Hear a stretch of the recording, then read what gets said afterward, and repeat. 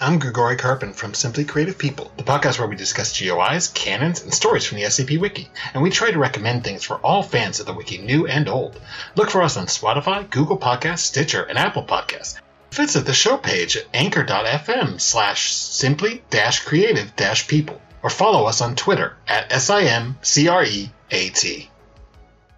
Hey there, this is DJ Skip, host of Foundation After Midnight Radio, coming to you from the only third shift broadcast for personnel, by personnel. Be sure to tune in wherever you listen to podcasts to not miss out on containment news and community announcements from within the Foundation. The file you are about to hear has been thoroughly scrutinized by the Ethics Committee and approved by the O5 Council for release to trusted associates of the Foundation. This is SCP Unredacted.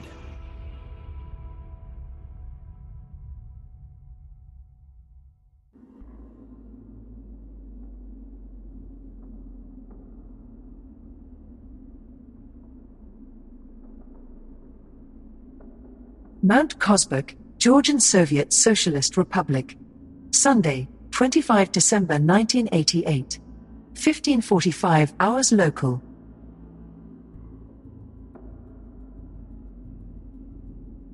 Harper found SCP-1440 seated cross-legged on a flat rock, a worn set of playing cards arrayed before it.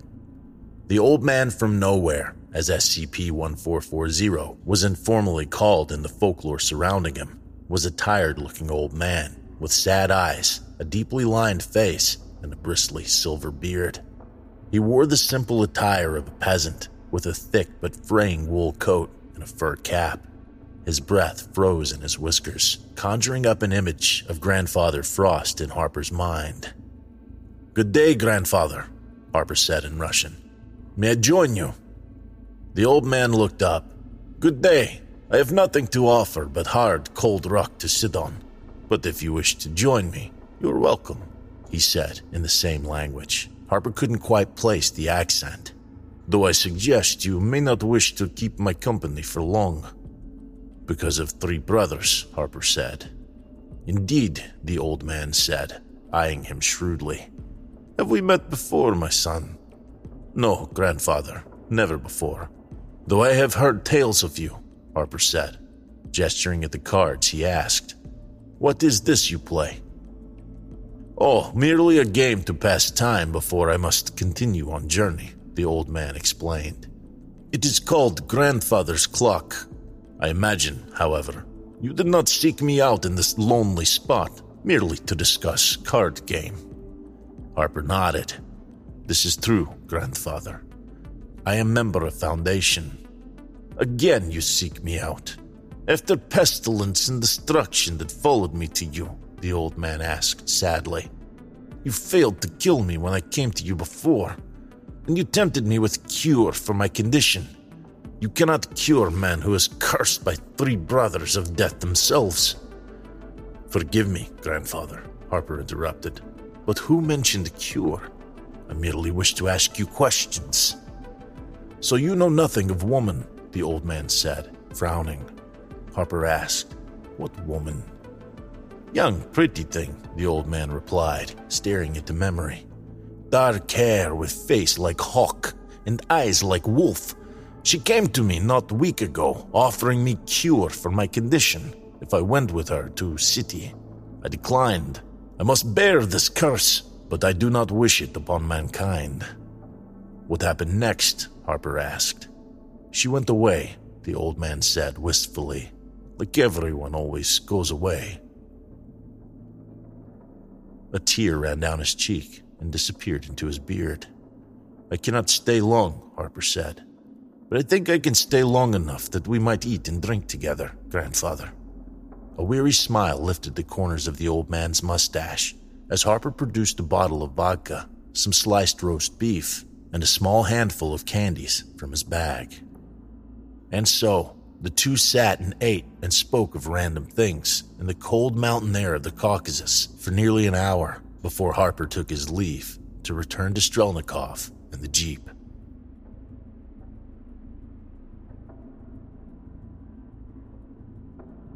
O511's personal vacation cabin, Maine. Sunday, 25 December 1988. 06:59 hours local. The Foundation's 11th overseer was a portly African American in his 70s. He had worked his way up through the Foundation's Temporal Sciences Department before eventually being promoted to overseer. Like all of the overseers, 11 had been paying close attention to the counterintelligence investigation that 7 had been directing. Always known for his carefully thought-out opinion, 11 was one of the swing votes on the 05 Council, mediating between the faction that wanted to pursue caution, aware of the dangers of a counterintelligence fishing expedition that could turn into a witch hunt, and the faction that wanted to aggressively dismantle what could be one of the most major conspiracies in Foundation history. 11 had kept his comments to himself during the several emergency meetings that had occurred in the past week, in no small part because he himself was unsure of what course to pursue. He was out of his element with all the cloak and dagger Hall of Mirrors shit. No, he preferred dealing with simple scientific problems, like how to keep the Foundation's several dozen space-time altering objects from causing a cascading, reality-destroying paradox. 11 had never been particularly good at remembering his medication, especially when he was under stress. His doctor had complained about his high blood pressure, and as usual, 11 had paid lip service by taking the prescribed medication when he remembered. The combination of age, high blood pressure, stress, and a family history of heart disease meant that the elderly gentleman would never awaken this Christmas morning, having expired of a heart attack in his sleep. At precisely 0700 hours, 11's bodyguard entered his room to wake his principal.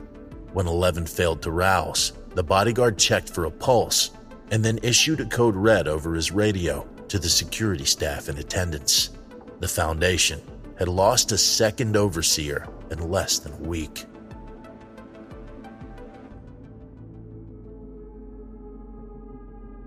"0511 is dead. That was not part of the plan, but it may yet be useful. Is the operation in Oman complete?" "Yes. Our forces left one survivor. He's not one of ours, but he will be suspected." "And what is the creature?" "Our experts believe we have what we need.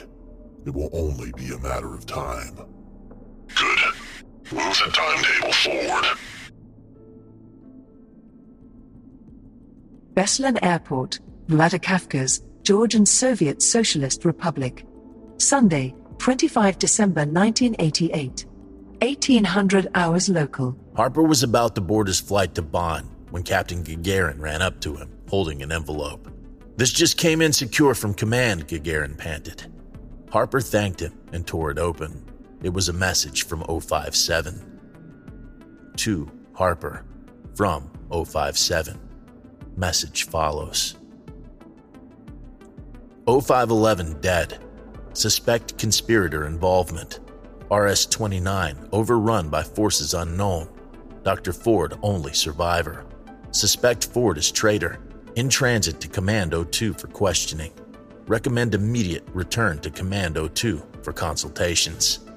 End message. "I guess I'm going to Washington," Harper thought, pocketing the message.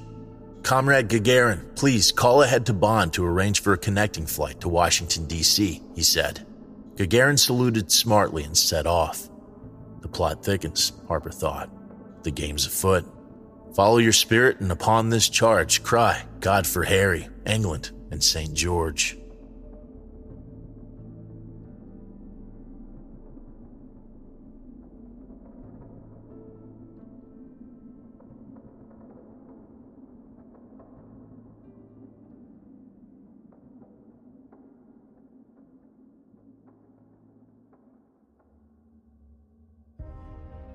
Thank you for listening. If you like what you hear, join my Discord community, hire me on Fiverr, or help support me by becoming a patron for as little as $3 a month. Regardless of tier, all patrons get early access to every single episode. The links are in the description. I don't have the talent it takes to write a skip. All I do is read. Original authors make this podcast possible, so credit to the original author. Their link's in the description. show them some love as well. Consider becoming a member of the SCP Wiki. Upvote their work, and maybe write a skip of your own. Maybe I'll read it here someday. You never know if you never try. The content of this podcast and content relating to the SCP Foundation, including the SCP Foundation logo, is licensed under Creative Commons Sharealike 3.0, and all concepts originate from scpwiki.com and its authors. This recording, being derived from this content, is hereby also released under Creative Commons Sharealike 3.0. I'm Kelsey. I'm Cassie. And I'm Nolan from SCP Weekly. We bring you news from on-site and off-site. And we share your love for the creative community that surrounds the SCP Wiki. Join us on Tuesdays for new episodes, wherever you listen to podcasts, or on YouTube at SCP Weekly.